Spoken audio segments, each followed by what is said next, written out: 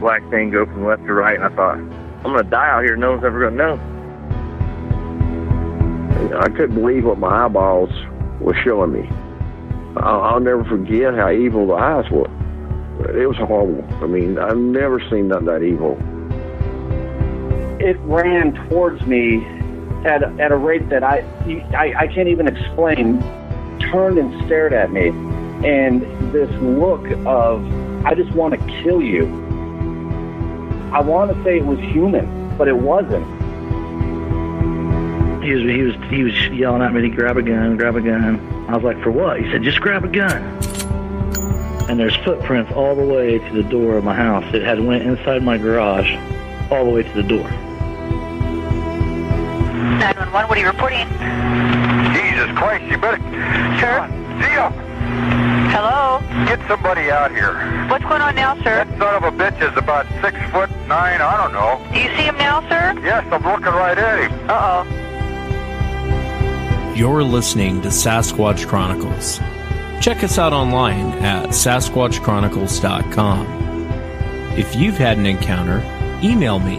My email address is wes@SasquatchChronicles.com.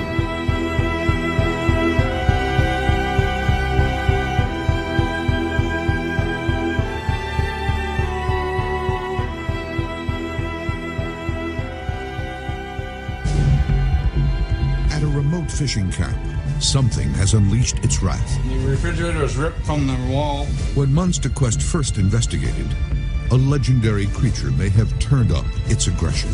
This rock on the side of the building was bang. And since then, the cabin has been attacked again. And all of a sudden, something was thrown at the cabin. Now, Monster Quest returns with a new search, a new plan, and a new opportunity to analyze some of the most startling evidence collected. If there is any DNA left there, we should be able to read it. And a shocking discovery suggests they may be closing in. It was 8 feet tall, blacker than black.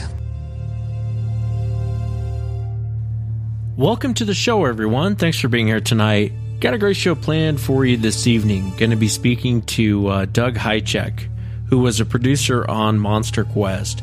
And you guys remember that show, Monster Quest. I played a small clip there in the beginning. And he'll be talking about Snelgrove Lake. And there's a cabin on Snelgrove Lake that seems to be the focus of these creatures. And Doug will be giving us some inside information, things that happened that you maybe didn't see on TV. And he'll be sharing his own encounters with us tonight. Definitely going to be a great show. I'm excited to have Doug on. If you've had an encounter and you'd like to be on the show, shoot me an email. My email address is wes@SasquatchChronicles.com. And if you get a chance, check out the website, SasquatchChronicles.com. You can become a member, get additional shows, check out the store at the top of the website, get yourself some gear, lots of cool stuff. I hope you get a chance to check it out. Again, it's SasquatchChronicles.com. Let's jump into it tonight. I want to welcome Doug to the show. Doug, thanks for coming on tonight, man. I really appreciate you being here. Hey, thank you. Thanks for inviting me. And I was playing for the audience there in the beginning, the monster, a little small clip of what happened out there at the Snelgrove Lake, the cabin out there. And I've always been fascinated with that story, and I'm a huge fan of yours. And so I really appreciate you coming on the show. I wanted to talk about, before we get into some of the different things on TV, I wanted to ask you about your own personal encounter with Sasquatch, and if you would kind of share with the audience what you were out doing and walk us into what happened. Well, I had several things happen, Wes, when I was young. Things like hearing, like screams like a woman being murdered in the forest.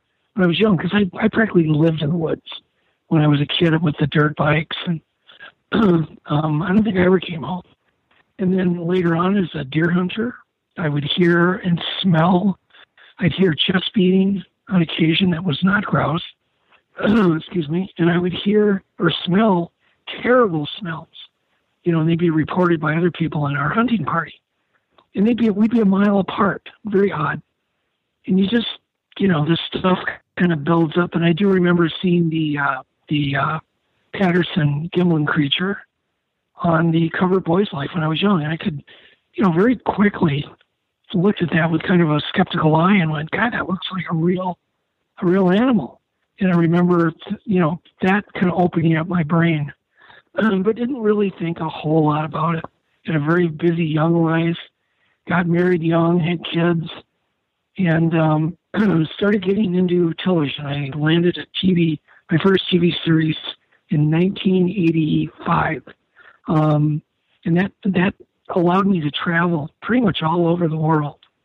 And I was on a trip for that show way up in the subarctic on a lake called Selwyn Lake. And we had flown up there to film giant lake trout. And I was up there with a fisheries biologist, a good friend of mine. We had a fishing guide. Anyhow, one day, after a very successful day of filming, we had to do a little tea break, and it was kind of, the lake was a little bit rough that day. So we went to shore, and quickly we all noticed these tracks that came out of the water and walked on this beautiful sand beach, what they call an esker up there in the Arctic, and through pea gravel into the forest, the stunted black spruce forest. And, of course, we're immediately looking at these tracks. And the ones in the sand, there wasn't a ton of detail. I mean, there were discernible toes, but there wasn't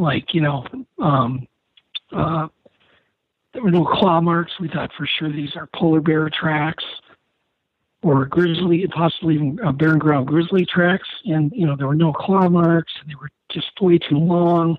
They were in a very weird, perfectly straight line. And we followed the tracks through the pea gravel. I remember Rick jumping off a big, tall rock and trying to make that kind of a deep impression. He couldn't even dent it. And he weighed, I think, 270. And so we followed the tracks. And then they got into these little stunted black spruce trees. And they're about 7 foot tall, Wes. And they're spindly, they're flexible. But there was a 7 foot tall tree, and there was a track in front of the trunk. And then in a straight line was the next step stride. And that's when it really hit me. Holy crap. Whatever this was stepped over this tree. And, I remember just like the blood rushing to my head and thinking, my God, this is probably a Bigfoot. And of course, everybody else in the party thought the same thing. And they were just like, we were kind of goofing around, laughing, joking about it.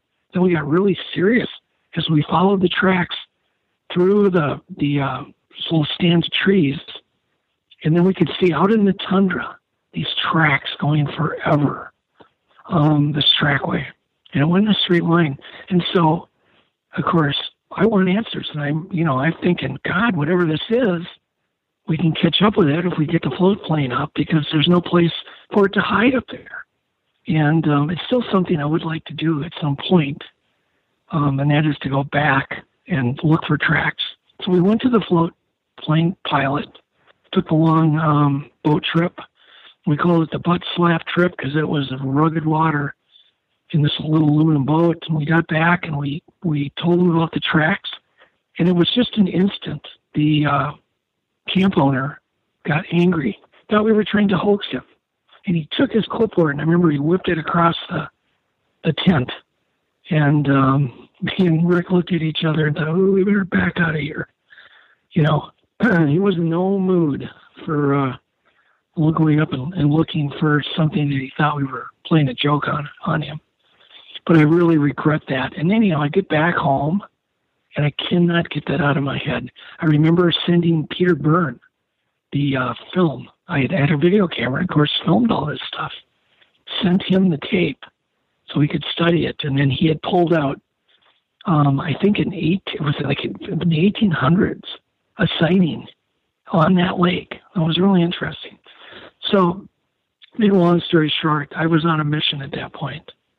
And that seeing those tracks just literally changed the course of my life, because at that point I was obsessed with getting answers. And of course, I'm in the TV business. And I thought, God, would it be really cool to actually get some facts out to people, because I had met Matt Moneymaker at that point. And, of course, Matt informed me that, oh, man, sightings are common all over the country. And I was just shocked.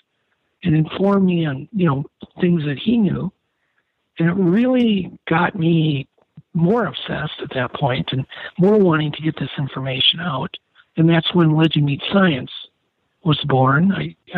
We contacted Discovery Channel, put a deal together with Discovery Channel just really fast, and I started producing Legend Meets Science. And many of your listeners may know about that. It's now a book also, written by Jeff Meldrum. So from there, it went on, and I just kept on, making programs about Bigfoot, because they were my excuse, Wes, to get out into the field.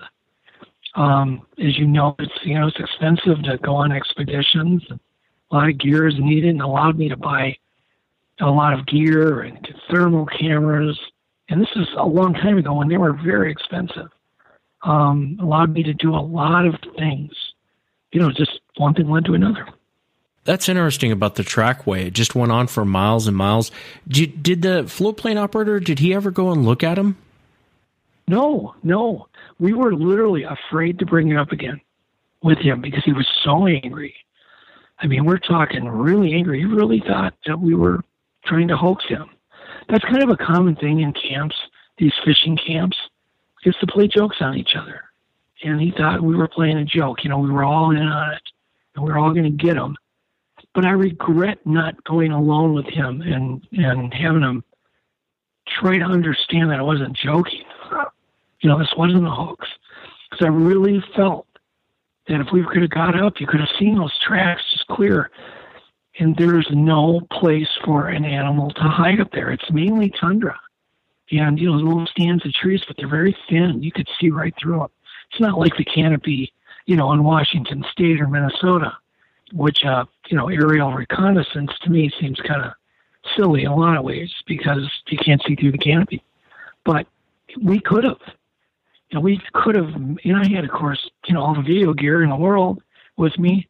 We could have gotten amazing footage because these tracks looked fairly fresh. How far could an animal get, So, a plane can go, 130, 140 miles an hour. We could have easily caught up to this.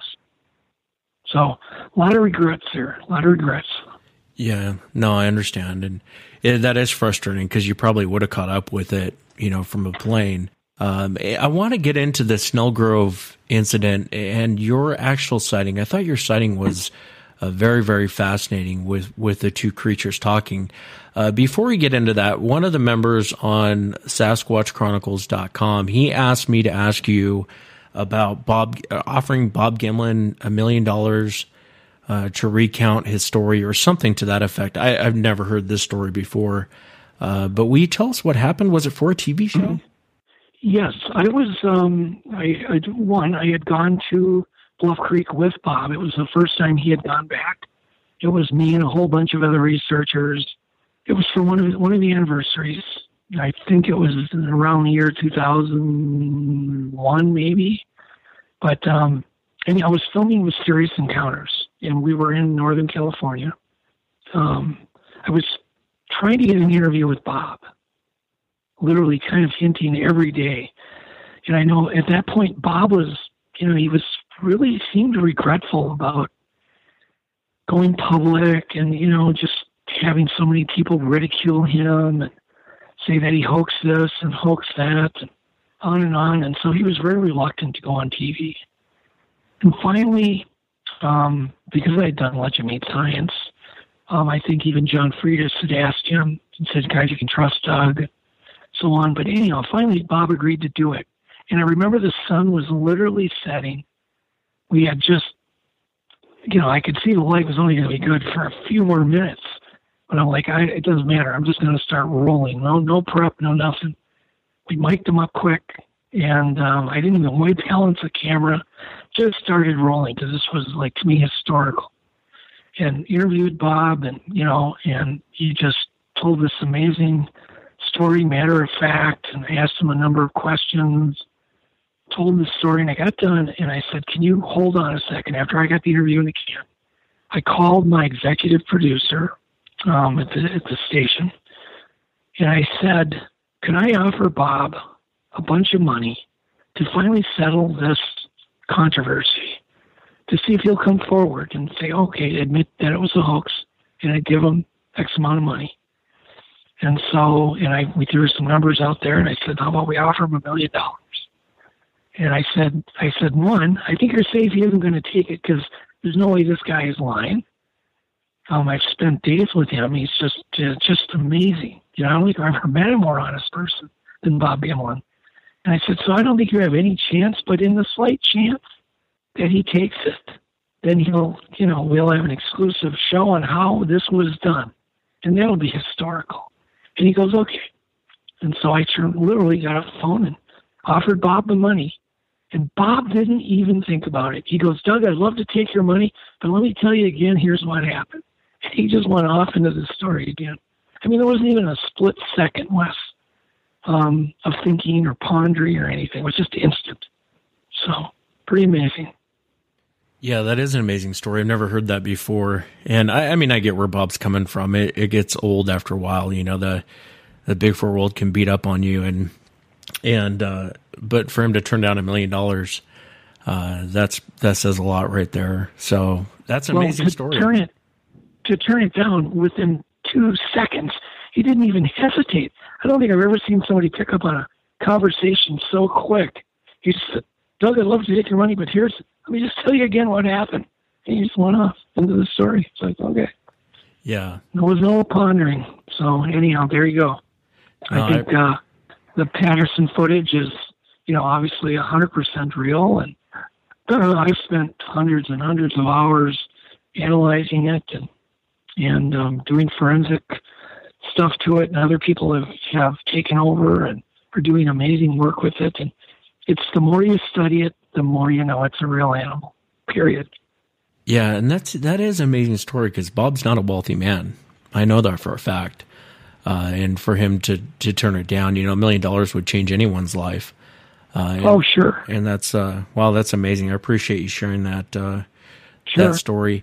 If you would, I really want to get into the Snelgrove Lake cabin incident and find out why you think that the creatures are there.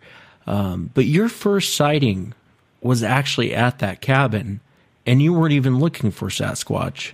If you would you mind telling the audience about that encounter? I was fascinated by it. I know you don't think it's that big of a deal, but I thought it was an awesome encounter. Well, it was quick. And first off, I've seen these creatures on 3, I call them casual sightings because there was no interaction. I wasn't that close. One was in broad daylight. Actually, 2 of them were in broad daylight. And one was at night in the headlights of my car. But the creature was standing at the side of the road, and it looked like it was drying off, and I had a witness with me. Pretty amazing. But anyhow, we were up at Snell, and I had been going to Snelgrove Lake for many years. I mean, since the 90s. And I went up there first to film a story on this amazing cabin in the middle of nowhere that was solar powered. It had a hot shower, a solar powered shower, had running water from the lake. I mean, it had all the modern conveniences except a toilet in the cabin. It had everything. And so it was kind of a big thing in the 90s. Here's this getaway you can go to, get flown in, dropped off. I went up there to do a story, which I did for television. And then I talked to the guy, I'm like, I want to come back here. And I started going up there because it was just my favorite place to go. For many reasons. One, I mean, how often can you go to a place where you can literally hear your own heartbeat? So this was just another trip. And this was a trip that I had brought, I'd brought my sons, I'd brought friends many times, gone up there alone before. But finally we decided, hey, let's, bring our daughters up. And Joe and Vladimir, a good friend of mine, we all had daughters about the same age. And they were all friends. They all knew each other, too. So we thought, hey, let's all go on this thing and bring them up there. And, of course, the moms are all worried because there's no phone service up there. And so we go out there and we're having a great old time, fishing. The fish are biting. The weather's been good. And my daughter's in my boat, and Joe's daughter's in his boat, and Vladimir's daughter's in his boat. These are little Alumacraft boats with, like 5 3-horse, 2-horse motors on them. We were in a lake that was hidden, and I called it Hidden Lake because you literally cannot see the entrance of this little stream. It's around a little bog, and so you can't see it, can't find it. You go in there, and there's just massive walleyes, and we were on our way out after a long day of fishing, and my daughter started making monkey sounds, which she had done also on the lake. She said it helped her catch walleyes. It was very odd, and I said, whatever. She'd make these little chimp sounds. And so we were pulling out of the stream, and we're catching fish even in the stream, small walleyes. And as we're pulling, she's fishing and pulling up these little, 10-inch fish. And we get to the edge of where the stream empties into the main lake. And all of a sudden, there's a huge wood knock. Bam! On the side of a tree. Of course, right away, I'm like telling everybody to cut their engine. So everybody cut their engine, and I told them. I don't think anybody even heard it because they were kind of way back there, and the motors were loud, and this thing was right next to me and her. So anyhow, I just had never thought about, this could be a possible Bigfoot place. There could be a Bigfoot or Bigfoots around this lake because I've been going up there so many times. Never had anything weird happen except a couple of times we'd either heard something. One time we heard singing. I was up there with my son and Joe. And we heard this beautiful operatic kind of singing that sounded like just a regular woman singing from the edge of the lake somewhere. The opera, warming up, like she was warming up her voice. And it was really bizarre because it went on so long. I remember my young son, how that changed his life because it was a mystery even to him. He said, Dad, I know why you come up here all the time. And I said, yeah, it's just a lot of mysteries. And it's just such a beautiful place. I said, you don't even know, you could be back 1,000,000 years ago and you wouldn't even know unless you looked at your own watch what century it was or when it was. Because it's all just this virgin, beautiful forest. Anyhow, so we get back. We wait till like 2 in the morning, 1 in the morning to do a wood knock. Never done a wood knock up there before. And we do a wood knock, Wes, and it was instant, the response. But the creepy part, it was only feet away from us once again. And everybody's jaw, I just remember everybody's face turned white, and everybody's jaw kind of dipped and dropped. There were certainly skeptics in the group.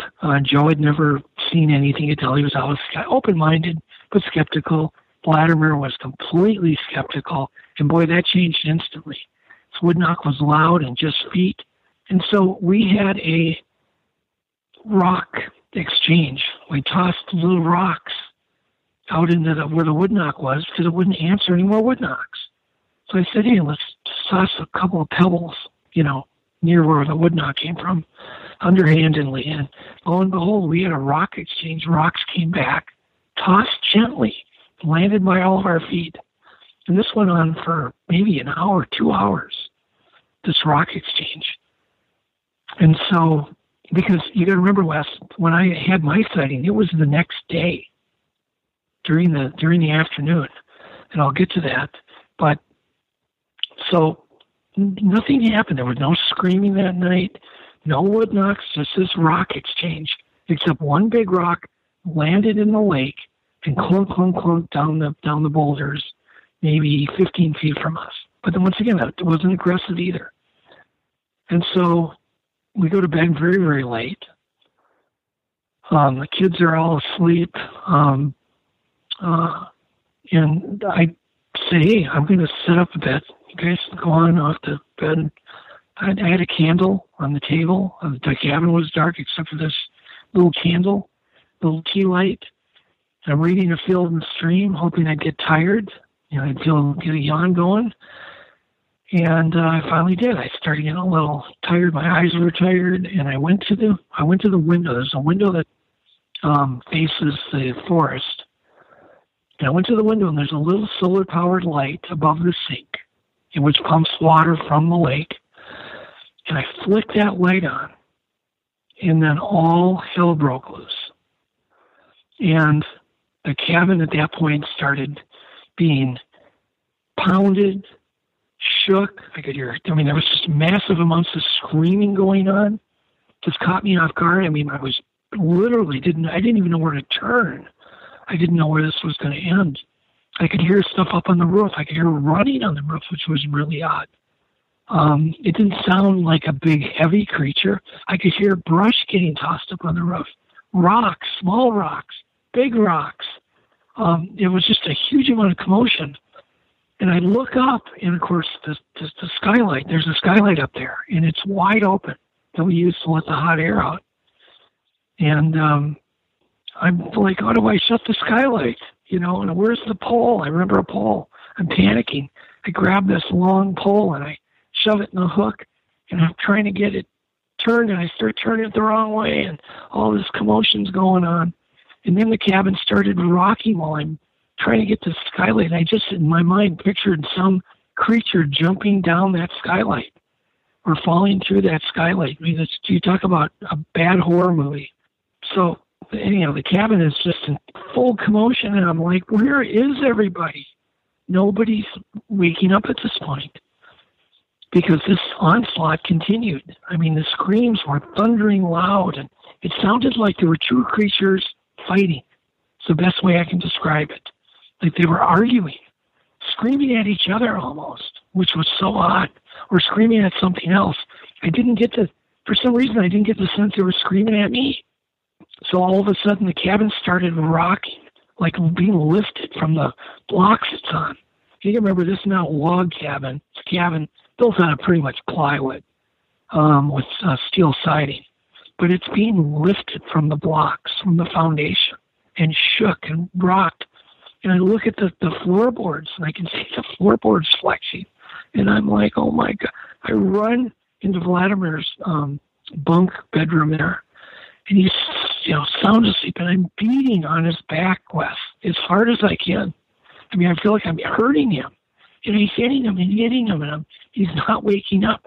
And then I change directions, and I'm like, oh, God, Joe will wake up. And I run into Joe's bunk room, and I start beating on Joe's back and shaking him and waking him. Nothing. And then it quit. And by then it was too late. I never even got to wake those guys up to even tell them what had just happened, which doesn't make any sense to me to this day. It never did. Except they probably were extremely worn out, I guess. It's the only logical explanation for all the fresh air and being up late. These guys are, guys that go to bed early and get up early. And, we kept them up quite late. So, anyhow, the next day, we were burning our trash by our paper trash in the fire, because you have to either, you have to get rid of your perishables, you have to pack out the recyclables, and you have to burn your, garbage, basically, the paper burnables. And so we're burning the trash, but we had just come back, we had dinner every night, and everybody was always strictly instructed to never throw your fish guts in the lake, because that's where we drink out of, but to always put the fish guts on this big rock on the other side of this little bay about, I don't know, I've never measured it, but I'm guessing it's, 100 yards away, maybe less. And there'd always be a seagull or two that would come by and, resident seagull that would come by and grab the guts and swallow them whole and whatever. It's pretty amazing to me to see these seagulls eat these entrails. But we're burning the trash, and we'd had supper. We'd put the fish entrails over there. No seagulls had shown up yet. And we hear chatter like I'd heard the night before. They sounded just like two chimpanzees. And they were like fighting, arguing. And they were going back and forth. And obviously it was two different kind of tones or voices. And we're like, I look at Joe and I'm like, my God, there's sounds like chimpanzees over there. It sounds similar to what I heard last night. We look and we're staring, just staring on the other side of that shore. Here we see both of us see it. We see two black upright figures walking and actually heading north. And right along the shore, but just in the tree line, just enough where we could see there were two upright figures there. And they were very black or brown or very dark colored. But we never get to see any features. We never get to see hands or faces or anything. So that was my first sighting. And that was pretty exciting. It also was Joe's. But it wasn't, I could hardly even consider it a sighting because I didn't see any detail. Seeing the two figures chattering back and forth, I've actually talked to a lot of hunters who have either seen them or not seen them. And they'll describe it as, I've had it described so many different ways, like two chimpanzees chattering back and forth. I had one hunter who said it reminded him of like a deaf Russian people talking.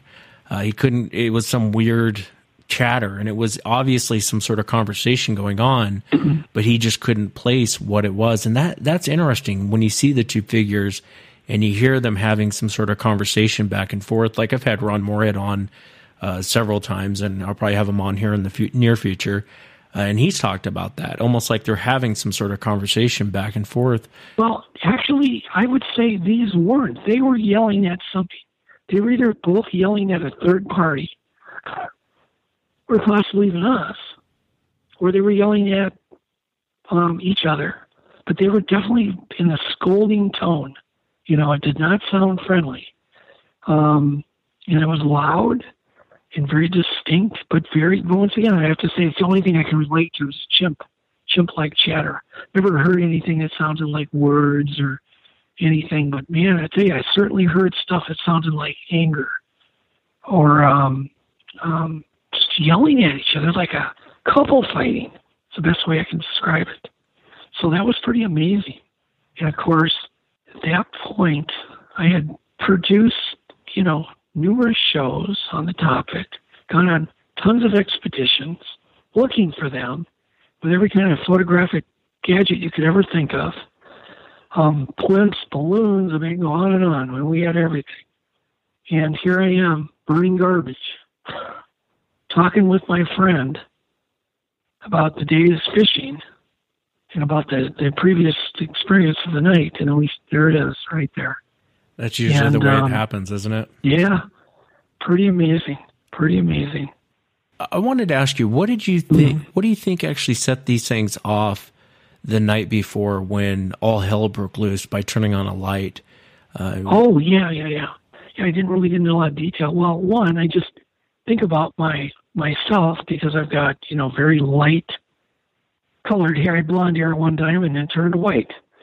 And so it glows. Everybody else kids me because my hair glows. Oh, I could see in a crowd because your hair glows. So I'm just wondering if they weren't out there, maybe doing their reconnaissance or spying through the windows. We're just close by the cabin, sneaking around. And then all of a sudden I flick this light on. And if they were close, which they obviously were because, the attack of the cabin happened instantly, I think I just scared the heck out of them. I really do. As you describe it, it reminds me of almost like the Ape Canyon story with the miners and what the miners must have been going through. Those guys were just popping off shots through the wall as their I realize it's a different type of situation, but I could imagine. Okay, but let's go back. What if this would have been 100 years ago or 50 years ago, and just complete ignorance about these things, and we're all armed. And we were all up. God, I wonder if we wouldn't have started shooting through the walls. Because I thought I was going to die that night. I really was convinced there's no way I'm getting out of this one. I'm finally going to meet my maker. Because this sounded violent and powerful, and any moment they're going to come bursting through that little thin door, and I'm dead. And they're going to kill my child and my friends, and, this is not good.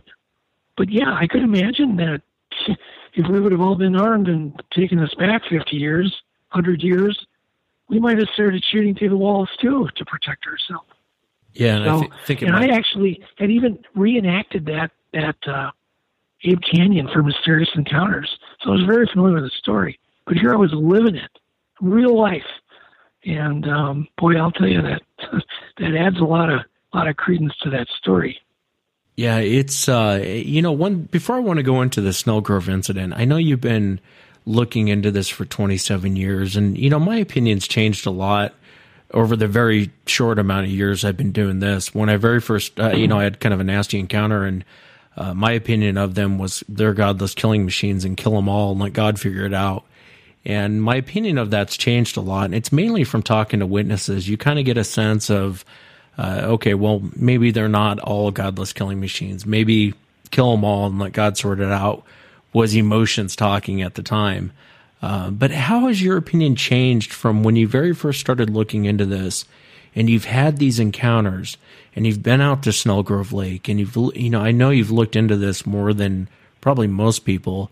How has your opinion changed and what have you learned over the 27 years? Well, I think I started out thinking they were extremely docile, extremely, that they absolutely operated only on fear and would retreat in almost every case. They might throw a rock at you, but they're going to retreat. And we had that happen numerous times, but everything always ended without it. Like a gorilla will bang the side of a zoo window and then run. I figured absolutely that would be the case. But things like Snelgrove, where they were attacked the cabin for such a length and knew I was in there, they did not retreat. I don't necessarily, they didn't come bursting through the door either, which would have been, like a toothpick to them. I wouldn't even have slowed them down. But I kind of think that we're dealing with more of a variety of either creatures, situations. I think that they have a hair-trigger temper. I think they're far more powerful than I ever dreamed of, because that cabin, I don't know what it weighs, but it was being lifted off its block foundation, which is only, it's held up by two corners suspended on blocks. But they were lifting it. And I'm 100% on that. I'm not, maybe they were lifting it. They were lifting it. The whole cabin was being lifted and rocked. And so I'm thinking, boy, they're kind of willing to really go to the 10th degree to scare somebody. But then again, I did walk away, and I've been up there, there were numerous times since, and we've had encounters, but in every case I walked away. But I also think that they're very capable. I think they're meat eaters. And I think they're very capable of killing somebody, either out of fear. Let's just compare it to black bears. There are, my God, just Minnesota alone, there's 38,000 black bears. There's that many bears here, and they're tolerated in most cases because they operate on fear. They stay away from people. They see people and they bolt. They just leave people alone. And I think we're kind of dealing with a bear mentality. I think most of them operate in fear. But every once in a while, Wes, there is a black bear attack, and there is somebody killed by a black bear. And I've always keep that in the back of my mind. And for years, I've done black bear research. I've been very in close proximity to mothers with cubs. I've actually had the privilege of having a mother trust me with her cubs and thinking, oh my God, I hope something doesn't happen and this mother doesn't go back and take me out, You just don't know. They're wild animals. So there's going to be exceptions. So I always wonder if, people that haven't been taken, children maybe have been taken and, taken out of curiosity and maybe died of exposure. Maybe they weren't killed by these creatures. Maybe they were just taken. Maybe they were accidentally injured. Maybe people have been taken and accidentally injured. Because you can imagine something that powerful jerking you around probably wouldn't be too good, and you could die of fear and exposure also. So you look at the Osmond story where he was kidnapped, and there were things in that story that I believe, like he described this goose walk. Well, I felt that I was one of the people that saw that first in the Patty film, the legs splaying out like a goose, like a duck walk. He describes that. There's no way he could have described that without having some kind of very, very intimate encounter with these things. Could he have been killed? Would he have been killed? Possibly, had he not gotten away. So who knows? So I'm still kind of on the fence, but I have a lot more fear now. In fact, I have not gone to Snell since our last incident. And I keep asking myself, have I not gone because I'm afraid to? In other words, why did I go there so many times? And now I haven't gone. God, it's been, numbers of years now. And I'm just kind of trying to get over. I'm thinking that maybe it is a fear factor. That because it does take some, because I know I'll mess, I'll do wood knocking, I'll do things if I go up there I can't resist. And then you think, God, what if they kind of recognize who we are? And some of the incidents have happened already, and they come gunning for me. So anyhow, that's kind of where I'm at, Wes. I guess it hasn't changed a ton, except I think I have more fear now. More fear, more respect. And there's certain dots I'm connecting and thinking, could be certain ones that could easily and would easily kill a human, just like a black bear. Rare, but still possible. No, I understand. I wanted to ask you about this cabin at the Snelgrove Lake. Why do you think that they're focused on this cabin?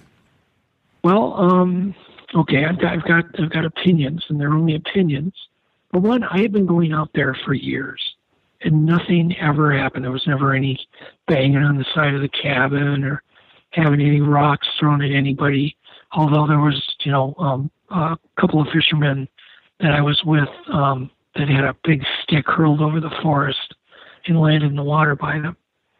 Heard the singing, I never had any attacks.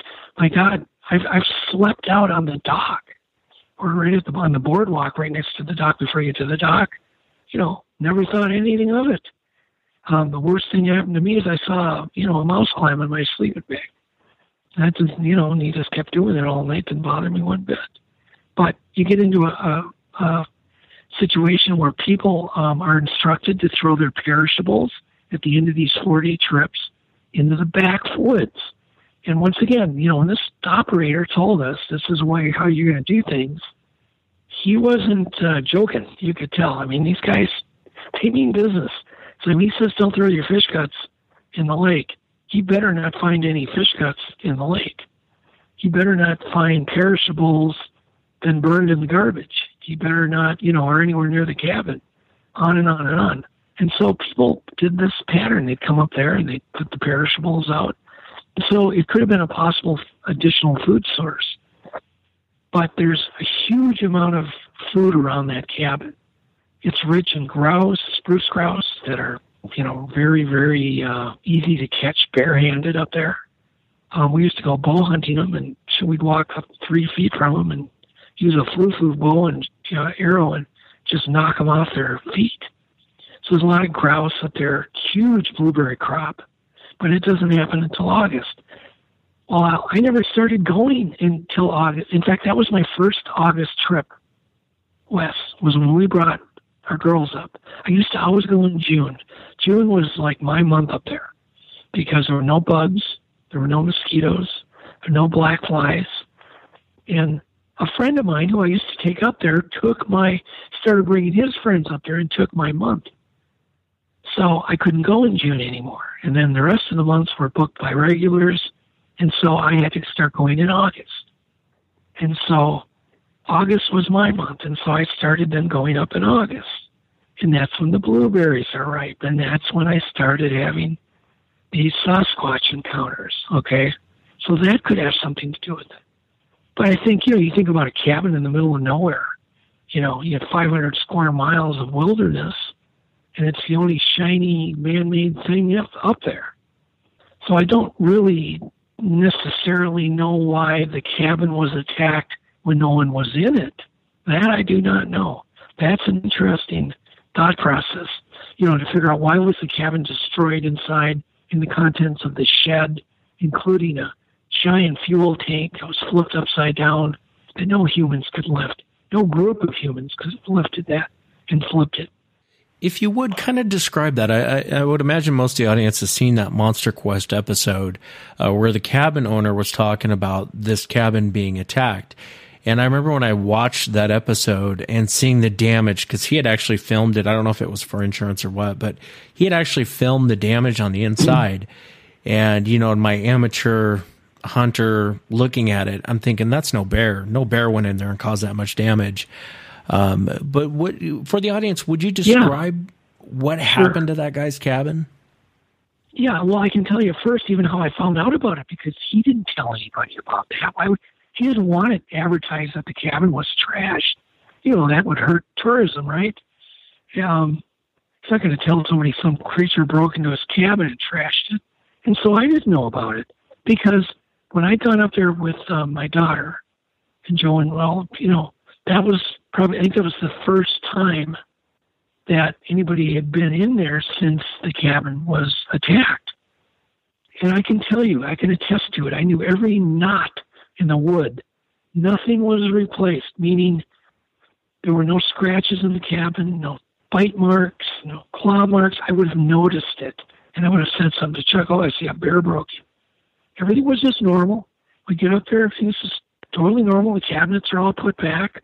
Even though they were ripped off the wall, they were put back because there were no marks on them. It was just torn with hands. So anyhow, and they didn't even, this wouldn't have never even come up had I not told Chuck about one, the nail board I found. I told him that's dangerous to have that back there, was leaning against the building, nails out.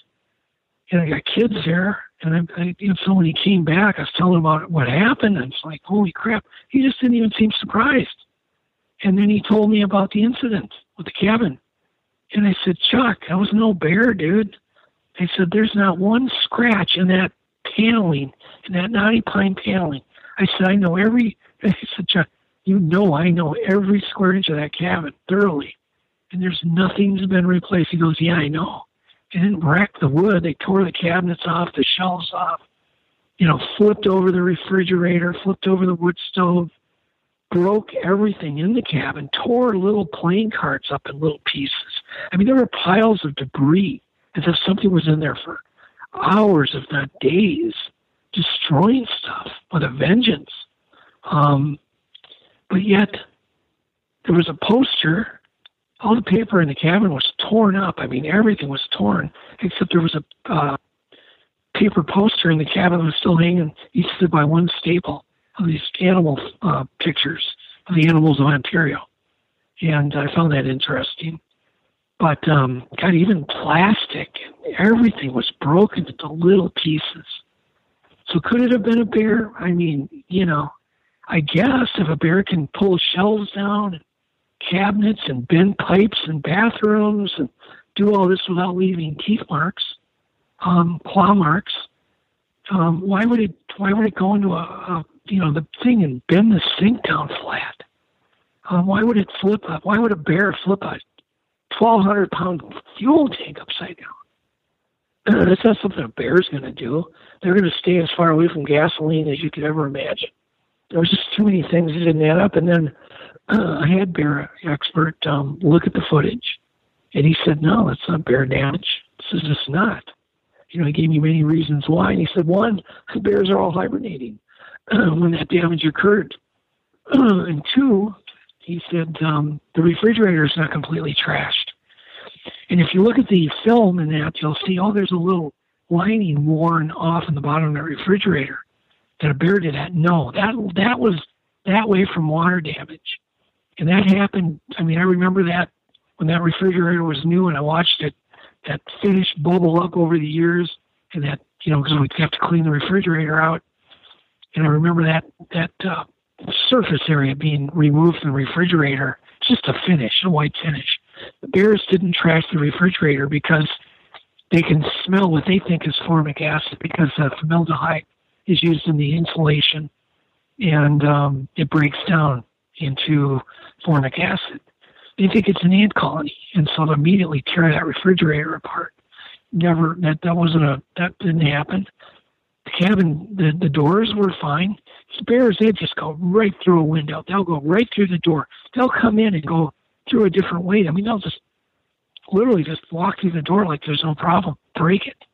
No, the doors were fine. One of the screens, I think, was hanging, but it wasn't clawed up or damaged, I don't believe. Chuck said whatever it was came in through the doorknob and shut the door behind itself. And he found that interesting. But he still was kind of convinced it was bears, but yet you could just tell when you talk to somebody, he was like, oh, and he did say to me, I could believe it was a Sasquatch more than a human. And that's kind of a pretty direct statement. He said it would easier for me to believe it was a Sasquatch that did this damage than a human, because it looked like human type damage. You had to have hands to do it. Do you think that owner knows more than what he says because it hurts business that there might be these things around? I do.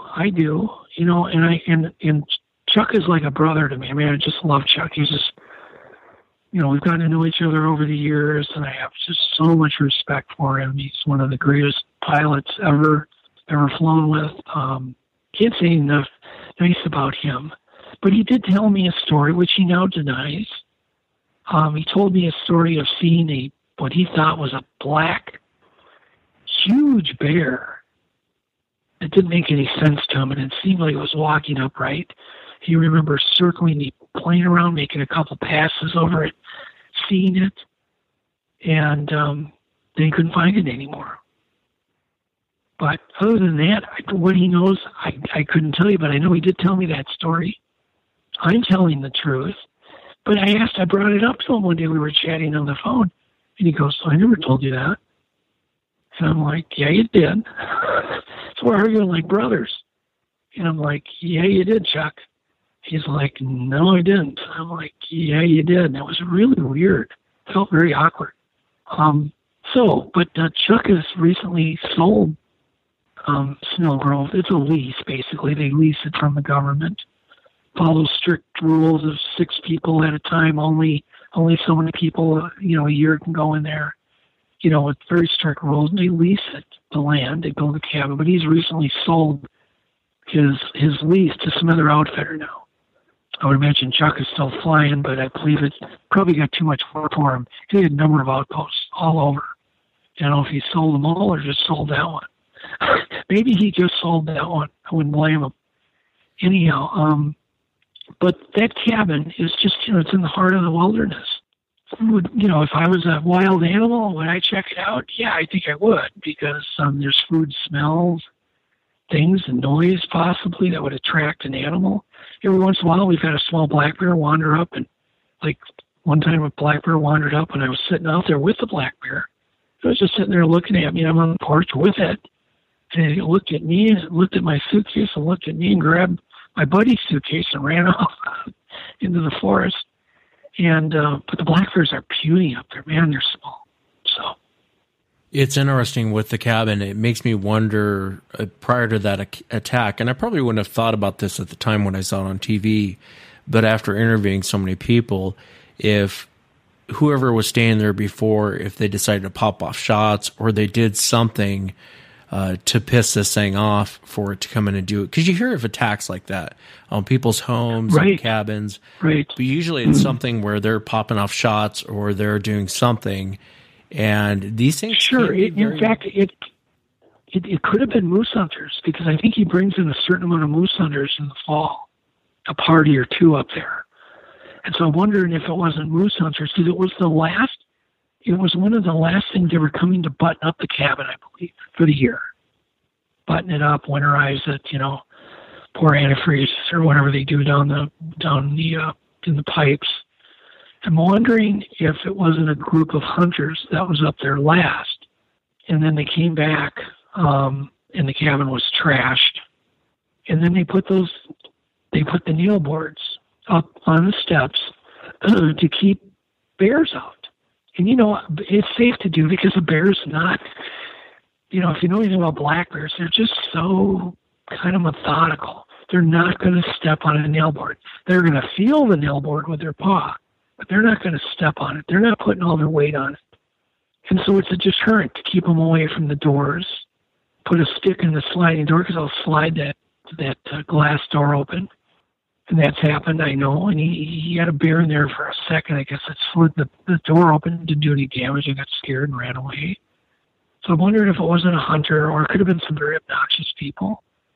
Or it could have been just resenting the cabin. I mean, I can imagine, if you can believe they're almost human, that it could say, hey, I don't like this here. This is my territory. It could have just been a territorial destruction. That's also a possibility. Unfortunately, I don't think we'll ever know. I really don't. And I certainly could, talk to Chuck and find out. And I never thought of that. That was a great question, Wes, because I never thought about who was up there right before the cabin was destroyed. Would have been nice to know. Yeah, because I think that they do have very short tempers, and I think that they can be very territorial, and they can snap on people. I think if you're in a they seem to have very short tempers. If you listen to people talk about their encounters, these things can snap on you in a second. I wanted to ask you about the nail board, and for the audience listening who hasn't seen the episode, it's basically a piece of plywood with screws screwed in, and you put it in front of the door so the bears will stay out of the cabin. But something actually stepped on that screw board. Would you tell us about that? And then what came of the DNA? Right. Well, okay. So when I discovered the screw board, I could literally, I saw the points. And then when I confronted Chuck on that screw board that was leaning against the back of the cabin in a place back by the propane tanks, one, I told him, don't have those screws out so we could fall on that thing. Oh my God, it'd be pretty deadly. But two, and he's telling me that, something stepped on it. And that's when he told me finally the story of the cabin being destroyed. Now my ears are perked up. Now everything's making sense. And I'm like, oh my God. I really felt lucky that they didn't come in and destroy the cabin with us in it. And so, my ears are really perked up at this point. He said, I came back, and after the damage, we put the nail boards up. And then when we came back in the spring, there was a lot of blood underneath the nail board, and there was blood remnants on the top. And I went, I better go examine this thing.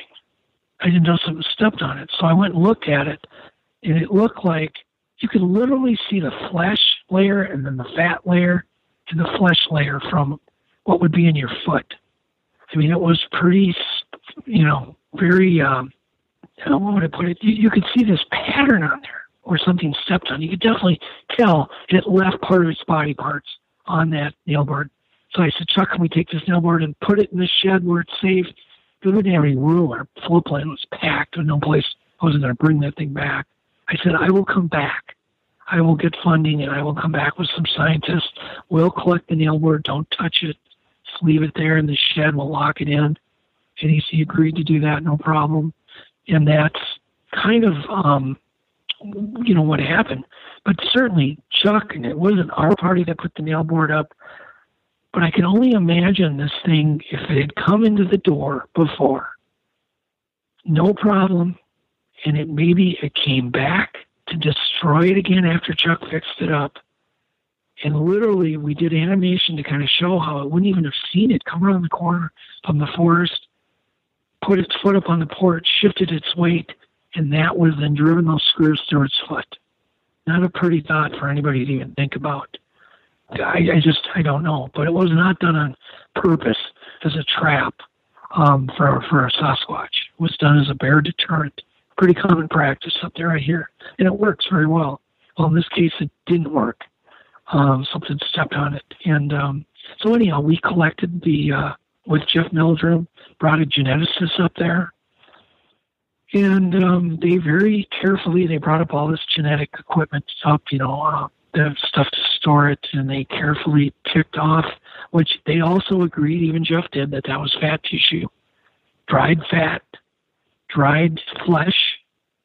And there was also a couple of hairs that were taken that also had naturally worn ends that were wrapped around the screws. There were some spider webs taken off, fibers that, were nothing. They were just plant fibers.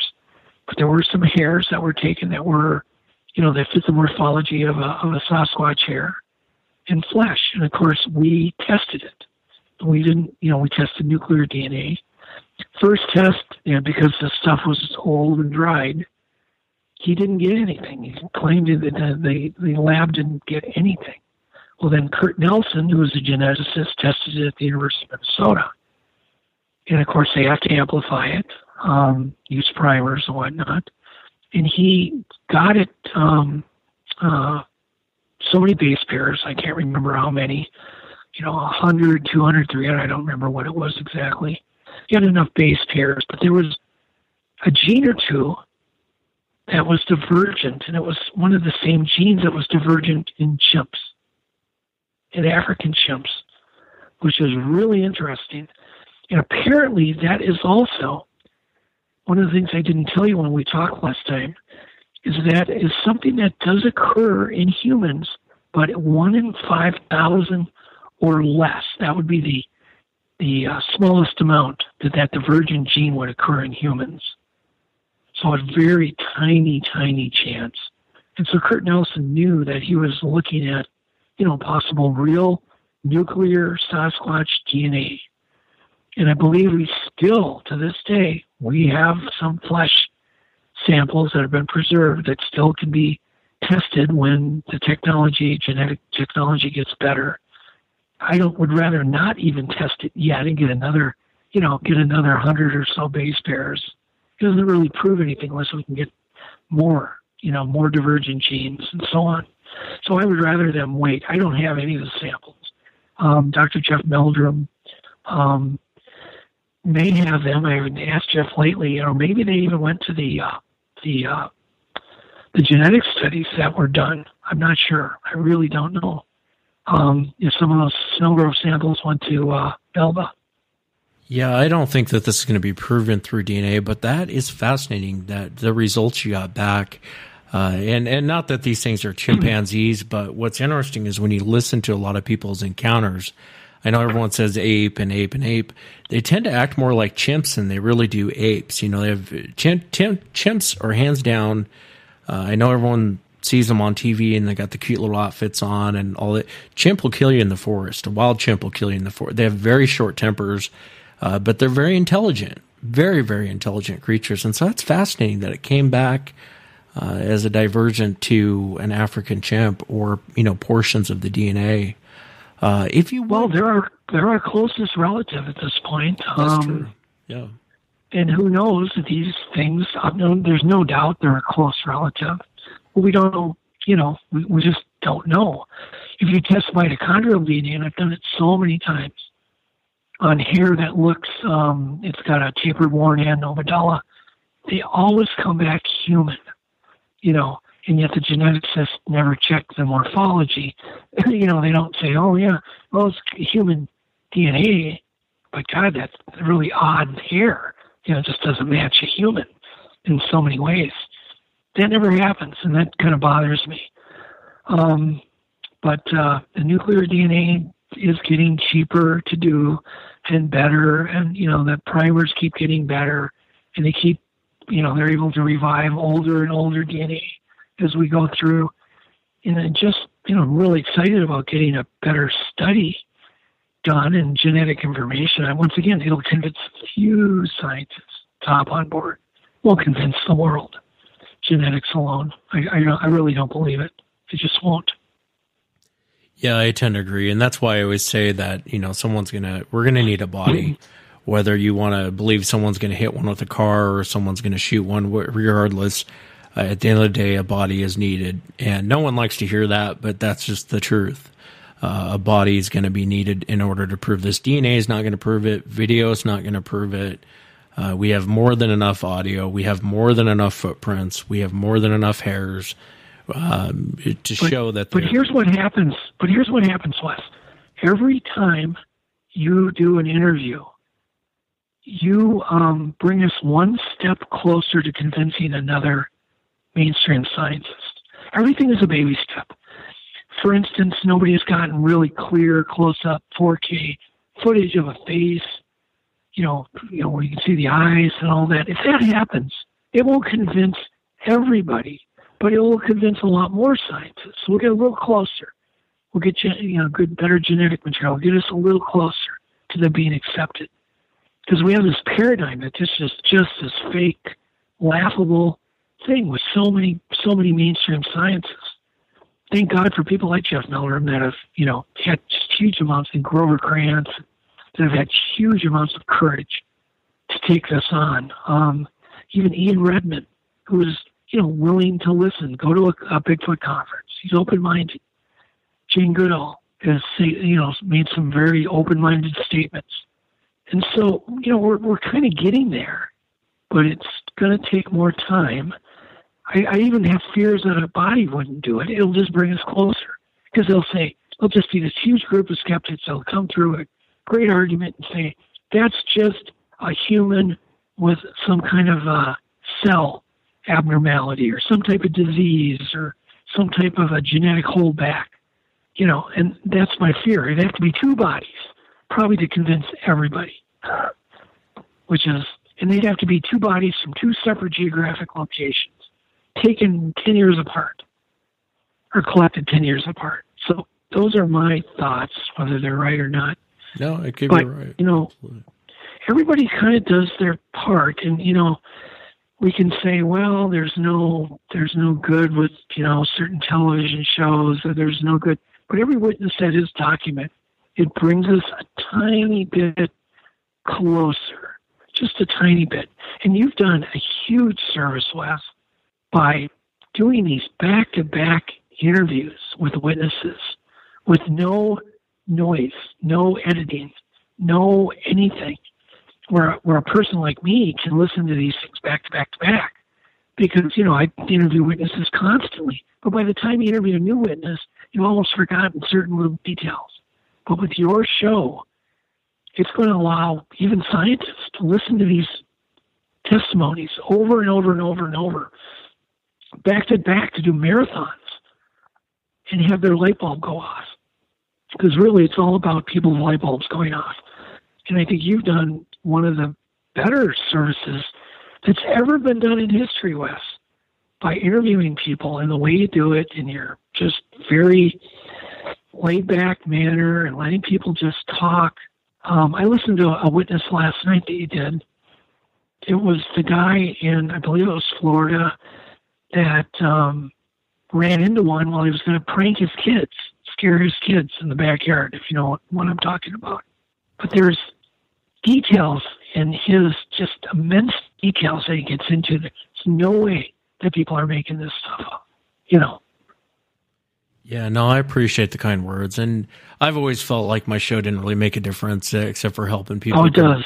Come forward, but I have gotten emails from scientists from a few universities, one in California, one in Texas, and one in Georgia. And I think there is a lot of closet scientists that listen to the show, because I've even gotten emails from them, and they'll say, this behavior reminds me of, primates over in Asia, and they do this and this and this, and I can kind of draw a comparison to what this witness is saying, and there's certain aspects of what this witness said that's very primate-like behavior of known primates that we know, and they'll kind of draw.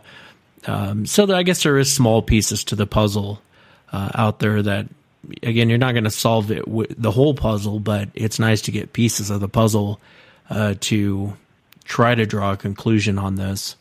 But I appreciate the kind words, Doug, very much. And again, it goes, the compliments more for the witnesses that have the courage to come forward, because they're the ones that really make the show.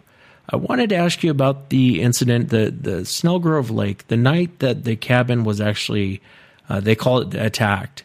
And I know Jeff Meldrum was there, you were there, and you guys were all out there. Right. If you would, can you kind of walk the audience, for those who haven't seen it, into what happened and why you think, what set these things off that night? Okay, we had gone up there and we had brought, a marginal amount of equipment. My main goal was to get the DNA collected, see if we could have some interactions, set up some lights, normal, everyday surveillance equipment, nothing too special. We just had normal, game camera traps put on trees around the cabin. And they wanted to do Jeff really wanted to do an environmental study, as did Esteban Sarmiento. But Esteban couldn't go, so it was just Jeff, it was Kurt Nelson, it It was myself, my son Blaine, and Vladimir. And so we went up there, and we had bad weather. One of Kurt's goals was to go camp on that hidden lake where we had heard that first wood knock. And so he wanted to be dropped off. That was one of his goals. And so we did that. We dropped Kurt off, and he camped alone way far away in a tent by himself. But it was drizzly. It was raining. And, it's raining on a tent. You can't hear anything. It's like kind of all wildlife just ceases to move. Well, we had that kind of weather, just drizzly weather. And I was really let down. Nothing had happened. I think 3 days went by. Nothing happened. Finally, the rain quit. It was just, I could hear the drip, and it was finally just coming to an end, slowing down. I go outside and walking around on the porches. It's still drizzling a little bit. I don't want to get all damp. And just bummed. All of a sudden, a rock comes out of the forest and hits the shed, ricochets off the shed, and rolls by my feet. And I'm like, oh my God, they're here. This is what I'm thinking, is what I'm yelling. I literally yelled it. They're here, And I ran, so I was all excited. I couldn't contain myself. And I tell everybody, and I said, stop raining, come on out. I said, I just had a rock thrown at the shed. They come out, and a little bit looking at it, we're just listening at this point. We're talking and listening, enjoying the stars. And Blaine had to go to the bathroom. And, of course, at this point, because of the rock thrown, he's scared to go to the outhouse. He's going to pee off the porch. We had this little spot. We kind of peed at this one end of the porch in the middle of the night. It's a normal human thing to be leery of walking to an outhouse through the forest, the edge of the forest in the middle of the night. So anyhow, he's peeing. And as he's peeing, me and Kurt we're talking. We're standing near Blaine. And a rock comes and darn near takes his head off. I mean, it hit within an inch of his head, right above him, just bang. And literally, I don't think I saw Kurt. I've seen this happen before when people get mad. Kurt actually got angry. I mean, he felt like saying, oh my God, and he takes the rock and he throws it back into the woods. We're all standing outside, and here comes that rock. I literally could see it in the light coming over because I was looking in that direction, and it comes sailing over the top of the cabin and hits this tin roof, and of course makes a lot of noise. Boom, and boom, boom, boom, boom, boom, boom, boom. And that was enough for everybody now to bolt into the cabin, not to get, because nobody wants to get smacked in the head. And you start envisioning, a shower of these rocks coming over. And so we go in the cabin like a bunch of cowards. And I'm filming. I'm the camera guy because it's just, we could only bring so many people up there. So I'm filming everything. And I film, Kurt, a little statement from Kurt, a little statement from Jeff. They're whispering. And we do that. We kind of collect our thoughts and our emotions. And we all go back outside again. We feel kind of comforted just from that little 10-minute wait. And we all go back out. Kurt, very brave guy, he goes out, he grabs a thermal camera, turns it on for him, and he's scouring the back of the cabin. He's in the woods now, scouring, looking for, to see anything. I'm filming with a night vision camera around the front, and nothing happened. Literally nothing happened. That whole night, we tried wood knocks, we tried everything, nothing. No more rocks, no more wood knocks, nothing. No screaming, just nothing. So we're like, well, whatever, we'll go to bed. And so we go to bed probably 2 a.m, and Blaine is on edge. He's the youngest there. He is fine, but he's on edge. And every time I try to fall asleep, I hear, Dad, did you hear that? He's just waking me up constantly. Finally, he starts scaring me. He goes, Dad, what if a rock comes through the window? We'll get glass in our eyes and we'll get hit in the head and, whatever. I said, okay, go to, whatever.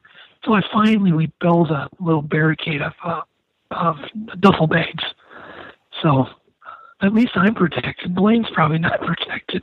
I said, you're protected by a wall, Blaine, because his head is below the window, and mine is right in line with the window. And so he's giving me crap about that, still bothering me, keeping me up. And finally, we go to sleep. I go to sleep. And I'm brutally awakened, as is everybody in the cabin, by what sounds like, I thought immediately it was a camera trap thrown, one of our heavy game trail cameras that was thrown at the side of the cabin. It hit literally right by my head when my head was leaning against the upper bunk wall, because it's that wall that aims, to the forest. And it hit right there. I mean, literally the whole cabin shook. Everybody's up now. Kurt, Jeff, everybody's up. And we're thinking, oh my God, this is, they're definitely here. They want our attention now. Finally, it's funny that nothing happens until you fall asleep. Until you truly are sleepy. Then it's like they want to wake you up. To this day, millions of theories about that. Why do they want to wake you up? If they're afraid of you, why do they want you up? And so the next morning we find a piece of cordwood that was bounced off the cabin. It was laying in the middle of the walkway to the outhouse. It was just some wood planks just laying there. And clearly it was that chunk of firewood that was thrown at the cabin. And so that kind of thing wasn't as violent as what I experienced. But then again, I don't think I remember going to the sink, or anybody didn't flicking the light on. I didn't even want to do that. But anyhow, after that log hit, now my son is literally going into shock. He literally thought that we were going to be killed at any second. And he was shaking uncontrollably. He couldn't breathe, and he was acting irrational. He was trying to crawl under the under his ground bunk, which was just full of millions of dead spiders and spider webs. I mean, it was nasty under there. He's trying to crawl under there. And he doesn't even know what he's doing because he's so scared. This is the first time in his life he's actually had that much fear. And I got him calmed down, but I was literally worried about his health at that point, that he couldn't breathe. And got him calmed down.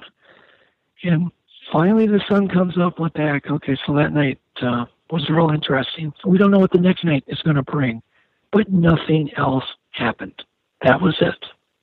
Do you think what set them off was your son peeing off the side of by the cabin, peeing in the woods? Yeah, I mean, absolutely, because, on other expeditions, including, it happened to me at the Pinchot National Forest, I had a rock just about take my head off when I was urinating.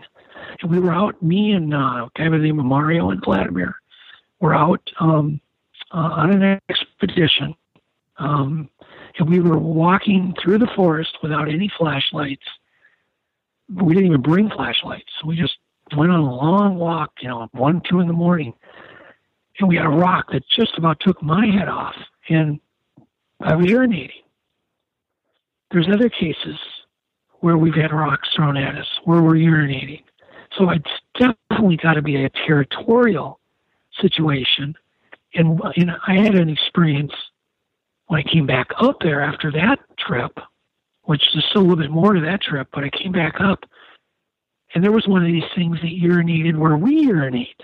It came and urinated through the picnic table across the porch, and then grabbed my buddy's rod case we keep them outside, grabbed it from the ground and threw it at the cabin.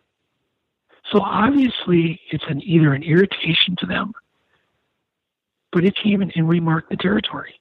And so that I found very interesting.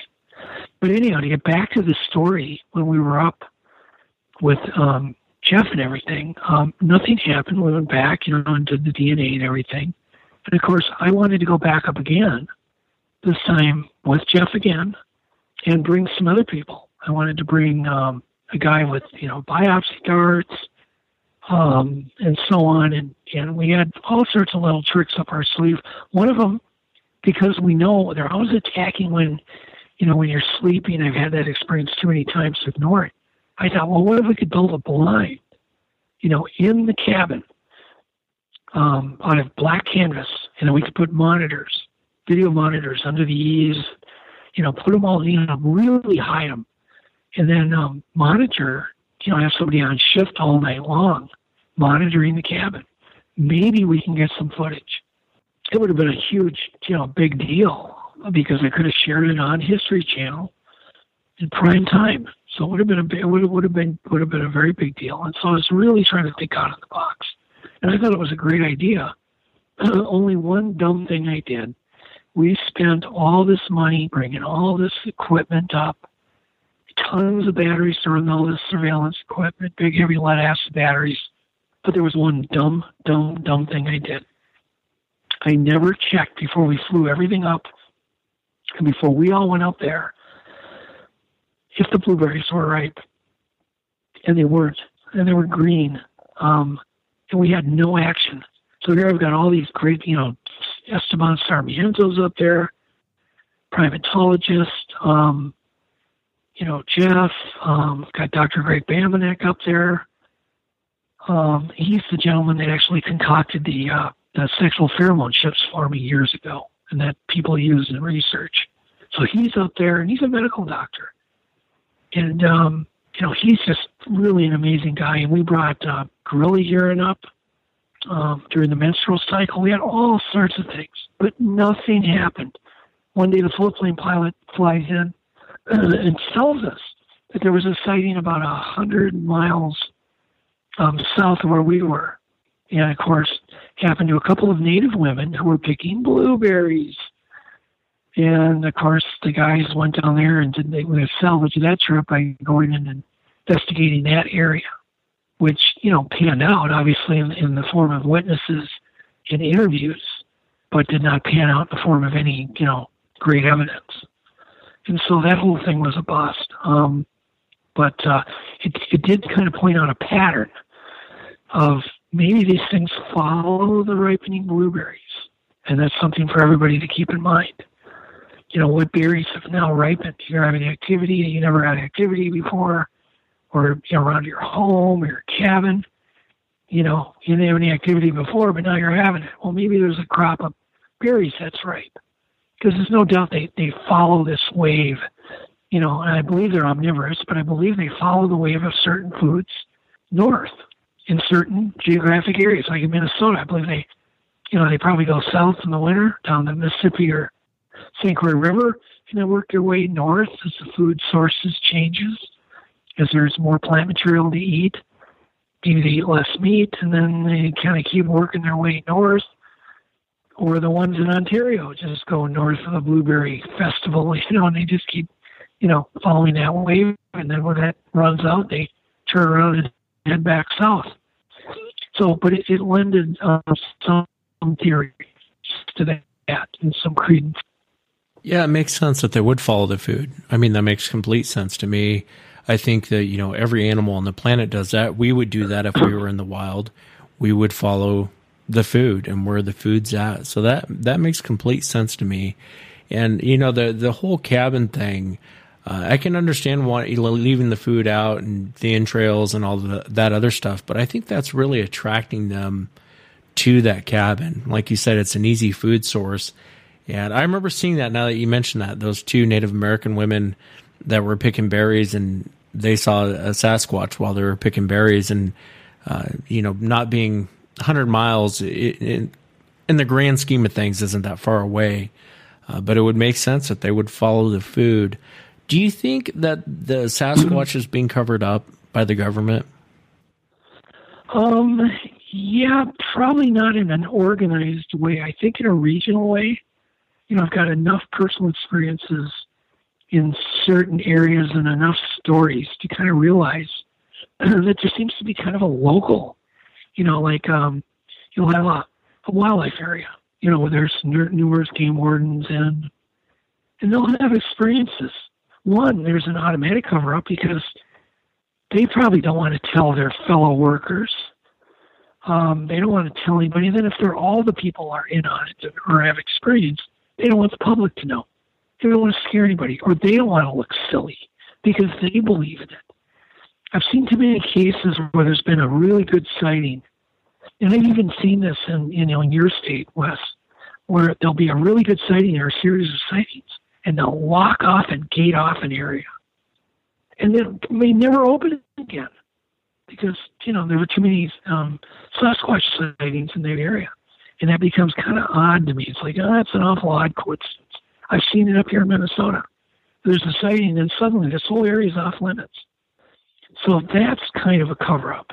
And then I think on a federal level, I think there is some, but I don't know if it's like coming from the exact top.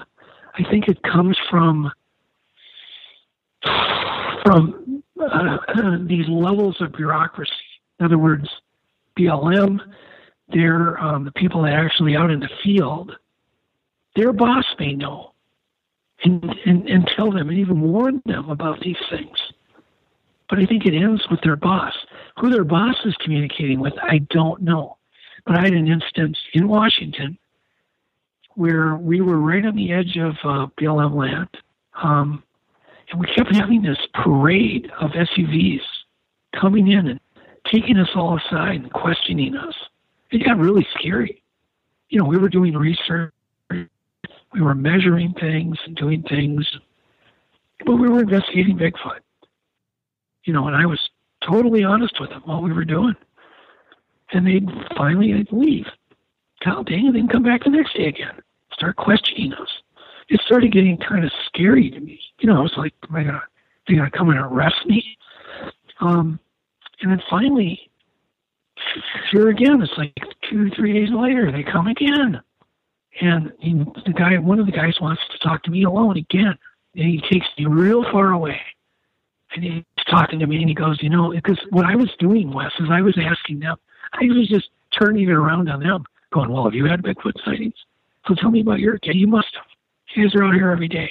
You're out here. You're in the field. You must have. I just kept pounding them. And they kept, you know, everybody I talked to always goes, no.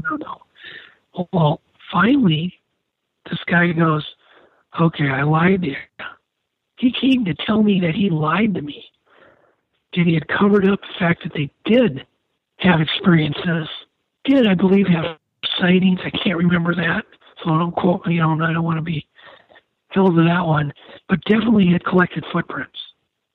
And some of these footprints, some of them were in cow pies. You know, BLM is kind of famous for renting out forest lands to, you know, people who are raising cattle, feed cattle, and they'll go and they'll graze in BLM lands. They, of course, poop in the woods. And they had, in the winter, when they were doing some kind of tree survey, they kept finding footprints that were in the cow pies. Big human footprints. And he goes, God, I've got one of those. I think we've got 1 or 2 of those if you want to come look at them. So now he's trying to get information from me, which I found interesting. But just the fact that they would come out there that many times and waste, and it was a treacherous trip out where we were. It was not an easy place to get to. And for them to come out there over and over and over, it seemed kind of odd to me. Well, I've had that kind of thing happen, not quite as big, but in other areas. And it seems to, once again, think, you know, it's kind of a local cover-up, regional, I guess, for their own reasons. I've heard about studies where the feds have ordered studies in national parks with biologists. I've been told this by biologists that they were actually studied to track these things. I've heard of federal parasite studies and huge dung that they find or feces next to, you know, where they're doing, you know, radio coloring of elk and other animals, and they keep finding them dead with their livers missing and entrails gone, but yet there's no teeth marks. Doesn't seem like a normal predator. You know, find these big, huge feces that are just massively look like human feces, but they're massive. They'll send them in and do parasite studies, but guess what? 0 parasites. See, all mammals that live in the woods, whether it's cougars, bears, or whatever, they all have very unique parasites within those feces because of what they eat and so on. And they're specialized parasites that live in those animals. Well, these samples never had any parasites. And I find that really interesting, as if whatever these things are have somehow found some plant or something to kill the parasites. And so not only are they not finding any parasites, it's impossible for that to happen. And these biologists know that. There's no way it can happen. Living in the wild, you're going to have parasites. I used to get parasites going up to snow. I'd get giardia, beaver fever, which live in your guts, a terrible thing. But I would get it. I got it 2-3 times going up there, drinking out of the lake. And I kept telling Chuck, I'm like, God, I get sick. Oh, you didn't get giardia. I'm like, yeah, I guess I had the worst case of the doctors I've ever seen. So, me being up there for a week, I'd get parasites, let alone living in there in the wild. But, so I've heard this, and that's really interesting to me. Why do you think that they're covering it up? What do you think the motive? Because when I look at it, I think, well, what would be the motivation for them to cover it up? And I can think of a couple, but they don't really add up. I understand lumber. I understand money. I understand this and that. But let's say there was chimpanzees, for example, in the United States, and they were in our forest. I don't believe for one instance the lumber industry has that much pull to get enough money for the government to cover this up. And so what do you think the motivation is with covering this? Well, I'll give you a couple of theories. One is laziness. Here are my words, Wes. Plain old everyday bureaucratic laziness. Why do they deny they have wolves in certain areas? For instance, I know a place, there's wolves. My son just came back, and they were literally tracked out of there by timber wolves. These were not little coyotes. These were, huge, tall, 4 foot at the shoulder timber wolves. Of course, you talk to a game warden there, a wildlife officer. Yeah, no, we don't have any wolves in here. God, they know there's wolves in there. Okay, they're there every day. They're lazy. They don't want to do more work. They got their little routine. They can sit, I hate to say this about people, but it's kind of a natural thing with some government jobs. I'm not saying all wildlife people are lazy. I'm just saying there seems to be that effect on bureaucratic organizations, okay? And they don't want to deal with it. They just don't want to deal with wolves. They don't want to deal with Sasquatches. They don't want to deal with it. And so that's definitely one factor, okay? Other factors can be danger. The other factor is it's just too weird. They don't exist, but yet, they've had these sightings and they're working these forests. They know that they exist because they've had a sighting. And so it's just kind of like the boss says, lock it up. We don't want any incidents here. We don't want nuts in our woods. We don't want to deal with it. Once again, it's kind of like a laziness. They just don't want to deal with it. And there could be forestry reasons because there's no doubt there'd be pressure to set aside land, more old growth forests. Because they seem to cut down everything, and it's probably been the cutting of a lot of our old growth forests that probably led to some of the wildlife explosions that we have. That's just a fact. Wildfires, forest cutting, replanting, new forests. It gives you more variety in a forest. And it's probably led to the explosion of these things, including deer, wild turkeys, cougars, many other mammals that were very close to being extinct. And so there probably would be some pretty fast tracks that would be disrupted, let's put it that way. And I just don't think a lot of people don't want to deal with change. They just don't want to deal with it. It could be the forest industry and some conspiracy, but I really don't know how much lobbying the forest industry does. I don't know, how much covering up they do. I haven't put a ton of thoughts. I haven't really had any personal. I try to just go on personal first-hand information. Biologists I've talked to in the federal government or, people like that. So that's kind of my theory. It's just they don't want to deal with it. Yeah, and you could be right. Going back to when you saw or you had the SUVs coming down when you're doing an expedition. If it's such a big joke and we're all chasing unicorns here, then why bother stopping and talk to you guys? Or why bother if they talk to you one time and, you guys are chasing Bigfoot while they all get a good laugh and they can get back in their SUVs and leave? Why come back the next day? Why pull Well, why interrogate? Yeah, but they interrogated all of us separately. Yeah. I mean, that really does get scary. Because, you know they have total power. So you can just disappear. They take you and say you're under arrest. So you're just gone. I mean, there's not much anybody can do at that point. They can throw any kind of charges they want at you. And you can, federal lands, national parks, there's just a jillion laws and regulations, and they can get you for whatever. But to be interrogated 3 times was getting really annoying and really spooky. And why were they so concerned? Well, then maybe the truth came out then, see, when they came forward and said, we have seen things. In other words, they're basically saying we believe in them. I think they wanted information. So that's kind of interesting too. Once again, it could be a whole host of things. Were they trying to arrest us? We're trying to get inside information. I don't know. I really don't know. Yeah, and it'd be nice if they would just come forward and say what they know. But I think it goes deeper than that. But you might be right. It might be more of a regional. It sure seems they use the same tactic from one region to the next. It's not the first time I've heard of guys rolling in on SUVs and pulling everyone aside and questioning them on what are you doing here? Yeah. They were bumper to bumper. They literally roll in and they're bumper to bumper. And it's like, what is going on? And it's just extremely intimidating. If you think a Sasquatch is intimidating, there's nothing worse than 3 black, SUVs rolling up into your camp, especially if you can see them coming from a mile away. It's like, oh, this is not going to be good. Yeah, no, I can imagine. And out here in Washington State, I would imagine it's the same in every state.